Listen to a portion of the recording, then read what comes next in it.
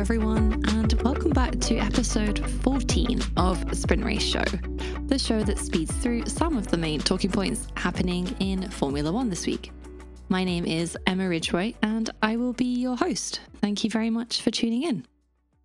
Now, this weekend was the French Grand Prix at Paul Ricard, and to be honest, if this race weekend was an indication of the rest of the season, then I'm very excited because, let's face it, this season made the French Grand Prix look exciting because it was the best French Grand Prix that I can remember for many years.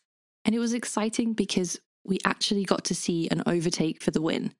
And on the last lap, or just before the last lap for that matter. But either way, it was a good race and there were some really interesting talking points coming out of it. So I guess one of the big topics from the weekend was the Mercedes strategy, and in fact a lot of criticism as well.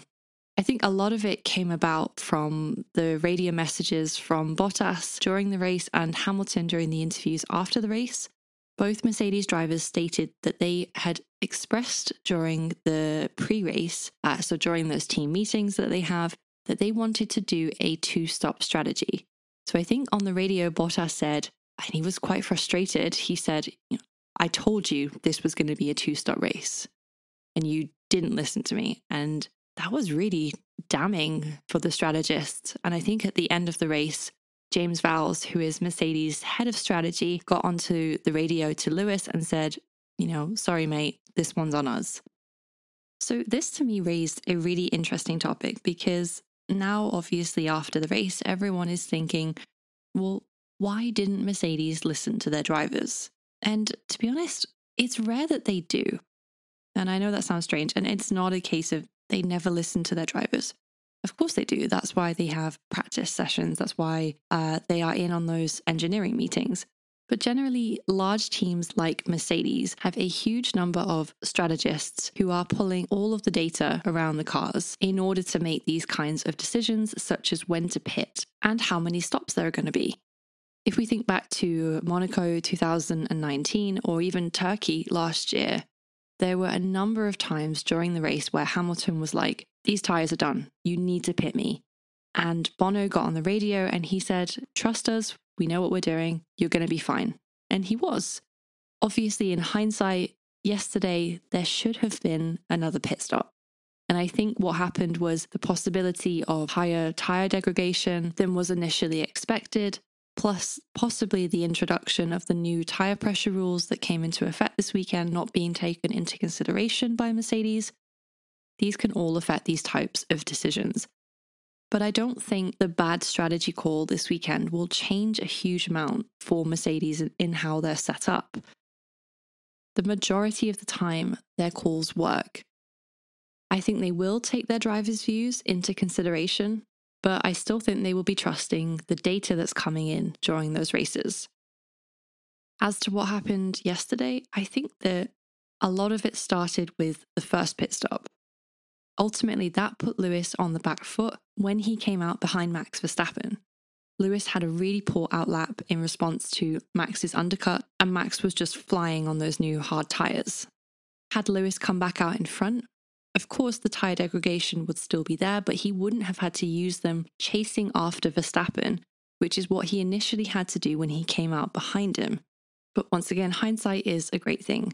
So I don't think it's as clear-cut as, they should have just done a two-stop strategy. I think the mistakes with Bottas as well. So if you remember, Bottas flat-spotted his tyres and he had to pit a bit earlier. That meant that they didn't have the cover, and then ultimately they put both Mercedes drivers on the same strategy, whereas Red Bull split theirs. I think this has shown a really interesting area for Mercedes, because even though Red Bull won yesterday, they took a huge gamble. Like I said, Max only overtook just before the final lap. And in all honesty, the place that he overtook on was probably one of the final places he could have possibly done it. So his chances were so slim. Max was coming towards the end of his medium tyres because he had to overtake Bottas. He had to overtake a lot of the back markers. So there was a little bit of fortune in being able to actually overtake when he did before running out of laps. So it wasn't a shoo-in for Red Bull either. And what this now means for Mercedes is that they will also need to start taking risks. And that's exactly what they did yesterday, and it didn't pay off.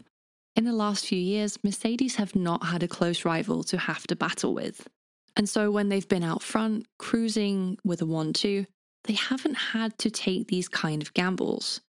Now they're in positions and situations where they have to make a risk that can't always be decided by a strategist. And it's those kind of situations that Red Bull are capitalizing on right now. I think the pace of the Red Bull this weekend at a track where they're not traditionally as fast as the Mercedes took everyone by surprise. And now all of a sudden we are exposing something that Mercedes haven't had to deal with before. So what this does is it sets us up for a really interesting rest of the season. Because essentially, Mercedes are now on the back foot and they now have to start taking Red Bull seriously at all tracks, not just the street circuits. In addition, this also adds a huge amount of pressure on Mercedes, and I think it's starting to make them make mistakes, both with the strategists and with the drivers themselves. If you remember in Imola, Lewis went off in the wet, and then obviously in Baku last week, he had that huge lockup and lost the win. So we're seeing mistakes from Lewis, we're seeing mistakes from Bottas, and we're seeing mistakes from the strategy. And I think this is a result of the huge pressure that Red Bull are putting on the team right now. So if Red Bull want to win this year, they need to keep pushing on this pressure. I personally think that Mercedes will learn from it, and I think now they've woken up to the fact that Red Bull will be quick at all types of tracks, and that they're not going to get away with these types of mistakes anymore. They always say that they want to be the best, and I genuinely believe that, but now there is no more room for error. If they lose the championship this year, I think it will be through their own errors and not through pure speed. That is all for this week. We are in the midst of a triple header right now, so we will be heading to Austria in just a couple of days' time. This has been a good track for Red Bull in the past, and they are on a roll right now, so all eyes will be on them, and I think there will be expectation for them to come home with it at their home Grand Prix. So until then, thank you very much for tuning in.